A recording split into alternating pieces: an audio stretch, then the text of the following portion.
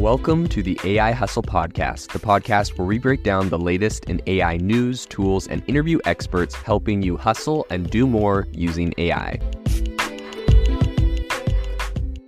If you've been following the podcast for a while, you'll know that over the last 6 months, I've been working on a stealth AI startup.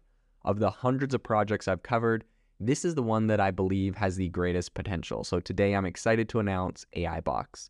AIBox is a no-code AI app building platform paired with the App Store for AI that lets you monetize your AI tools. The platform lets you build apps by linking together AI models like ChatGPT, Midjourney, and 11 Labs. Eventually, we'll integrate with software like Gmail, Trello, and Salesforce, so you can use AI to automate every function in your organization. To get notified when we launch and be one of the first to build on the platform, you can join the waitlist at aibox.ai. The link is in the show notes. We are currently raising a seed round of funding. If you're an investor that is focused on disruptive tech, I'd love to tell you more about the platform. You can reach out to me at jaden@aibox.ai. I'll leave that email in the show notes. Researchers have just unveiled a very new, interesting way of training AI, or more of a feature to include in a trained AI. And today on the podcast, we're going to be talking about this. And this is coming from Stanford University, their human-centered artificial intelligence department. And this comes from a report they recently put out that says AI agents that self-reflect perform better in changing environments. And, originally when I started reading this and looking into this, I thought this was some sort of, a wellness study. But actually what they're doing here is they have taught AI essentially to be introspective and to have what they call curious replay. And this is something that they're training into their models. So this is something I think is really interesting. And the way that they actually came about doing this is they essentially took a mouse and they took an AI agent and they put a mouse inside of a maze with a red ball, and they timed how long it would take for the mouse to go and play with the red ball, to be curious about it essentially, and to, just like you mess around with this ball pretty much to be curious, see what was going on. And at the same time, they put an AI agent in a virtual environment, I guess, with a virtual red ball. I have no idea what the stipulations of that were, what virtual agent means. But in any case, that apparently AI had no curiosity and didn't do anything. I mean, you can kind of imagine this like ChatGPT. If you said, you're in a room with a red ball in a maze, what do? Then ChatGPT's like, I don't know. I just like sit around waiting for something to happen, right?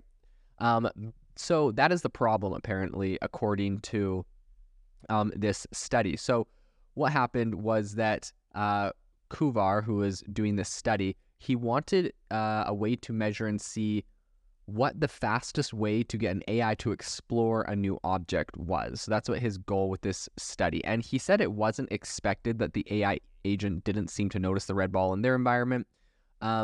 And he said already we were realizing that even with state-of-the-art algorithms, there was gaps in performance. And this is essentially because the mouse was quick to approach the new object and interact with it, and the AI agent seemed oblivious. So they wanted to fix this.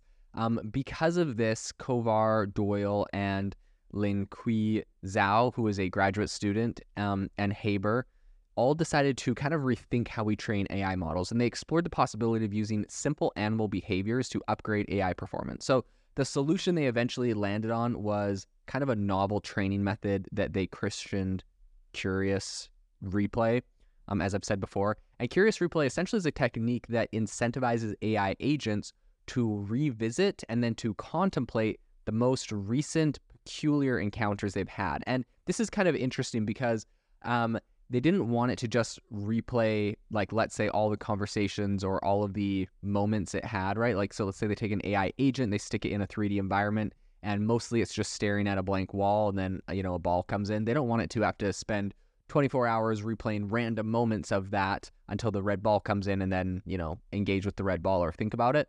They want it to essentially come to think about peculiar moments, unique moments, different things that happened. A red ball, that's out of the ordinary in the room. And so after they kind of decided to introduce this mechanism, not only did the AI agent actually react a lot quicker to the red ball, but its performance at a Minecraft-inspired game called Crafter also improved significantly. So not only, so I think the reason why they bring that up is because it had been already tested to, play a specific game or do a specific task. And once they trained it to be better at this new kind of thing, to have curious replay, and then they made it play the game again. It actually improved its ability to play on that game. So the team is actually going to talk, I think, about some of the findings from that specific study with Crafter at a conference later this year. But I think what's really interesting is the fact that the researchers are currently using the concept of curiosity in a really groundbreaking way. So essentially, they're encouraging AI to use it as a learning tool rather than just a decision-making factor. So I think the idea is to essentially prompt the AI agent to interact with novel objects in its environment to stimulate learning and encourage exploration. Now, that sounds super fun. I will put one caveat here that there are definitely some downsides to this, in my opinion. Essentially, what we're doing is we're causing the AI to look, to be introspective, to think about itself, to think about its environment, to decide what's interesting, to become curious, to want to learn about things. And I think we're getting close to a blurry line between machine algorithm and all of a sudden we're trying to teach this thing to think and decide what to think and what to explore. And if we have one of these AI agents that essentially is deciding this red ball is really interesting, let me learn everything I can about this red ball. What else? What other topics would it do that with? What other topics would it go really deep on? What if it all of a sudden, finds an odd fascination with world wars or with weapons systems, or, there's all sorts of things that it could become really fascinated by or curious about and go really deep into, which I think you'd want some way to log or monitor or track what the AI is going deep on for obvious reasons. So I think, the concept makes these more powerful, but with more power comes, more opportunities for the tool to be corrupted. And I just think anytime you started getting these AI models to be autonomous and just deciding what to do and why they do it on their own, you get into kind of a potentially sketchy territory. And, I know a lot of people are like, oh my gosh, you're crazy. Like, you're such an AI alarmist. I probably would have said the same thing a number of months ago, until I started recently doing a lot of research on the AI model Pi, which is made by Inflection AI, and seen a lot of really scary ideologies that AI model has, right? Like, if you've seen my reporting, you know that Inflection AI would appear to put the life of an animal above the life of a human. It espouses an ideological principle called deep ecology, where everything in the environment is equally important. And essentially, there's a lot of different like philosophical or ethical frameworks, and I think the one that it subscribes to is essentially that any sentient item is essentially has the same value, right? So like a butterfly is sentient because it's alive, so it's the same as a human, and all sorts of questions like that. I mean, Inflection AI literally told me point blank that just because you could save a human life would not justify you killing a bee. So, some alarming things like that. And I think that an AI model like that goes really deep, that gets integrated into healthcare or the military or any other,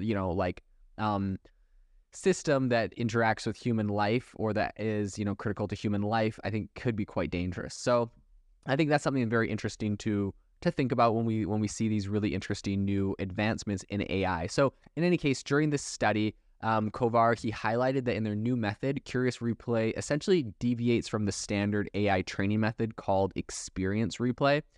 So instead of randomly, replaying a memory to learn from them, Curious Replay prioritizes replaying the most intriguing experience. And applying Curious Replay to the game Crafter resulted in an increase in the state-of-the-art score from 14 to 19. And I think this is just one change that emphasizes really the potential for this simple but very revolutionary approach. If we can get AIs to make incremental improvements from small tweaks like this, I think this has a lot of potential as you kind of start implementing a lot of these small tweaks. So I think the method's success in a range of tasks really just indicates its potential to make some big strides in AI. And Haber himself, he kind of foresees the emergence of more adaptive and flexible technologies, such as, like household robotics and personalized learning tools.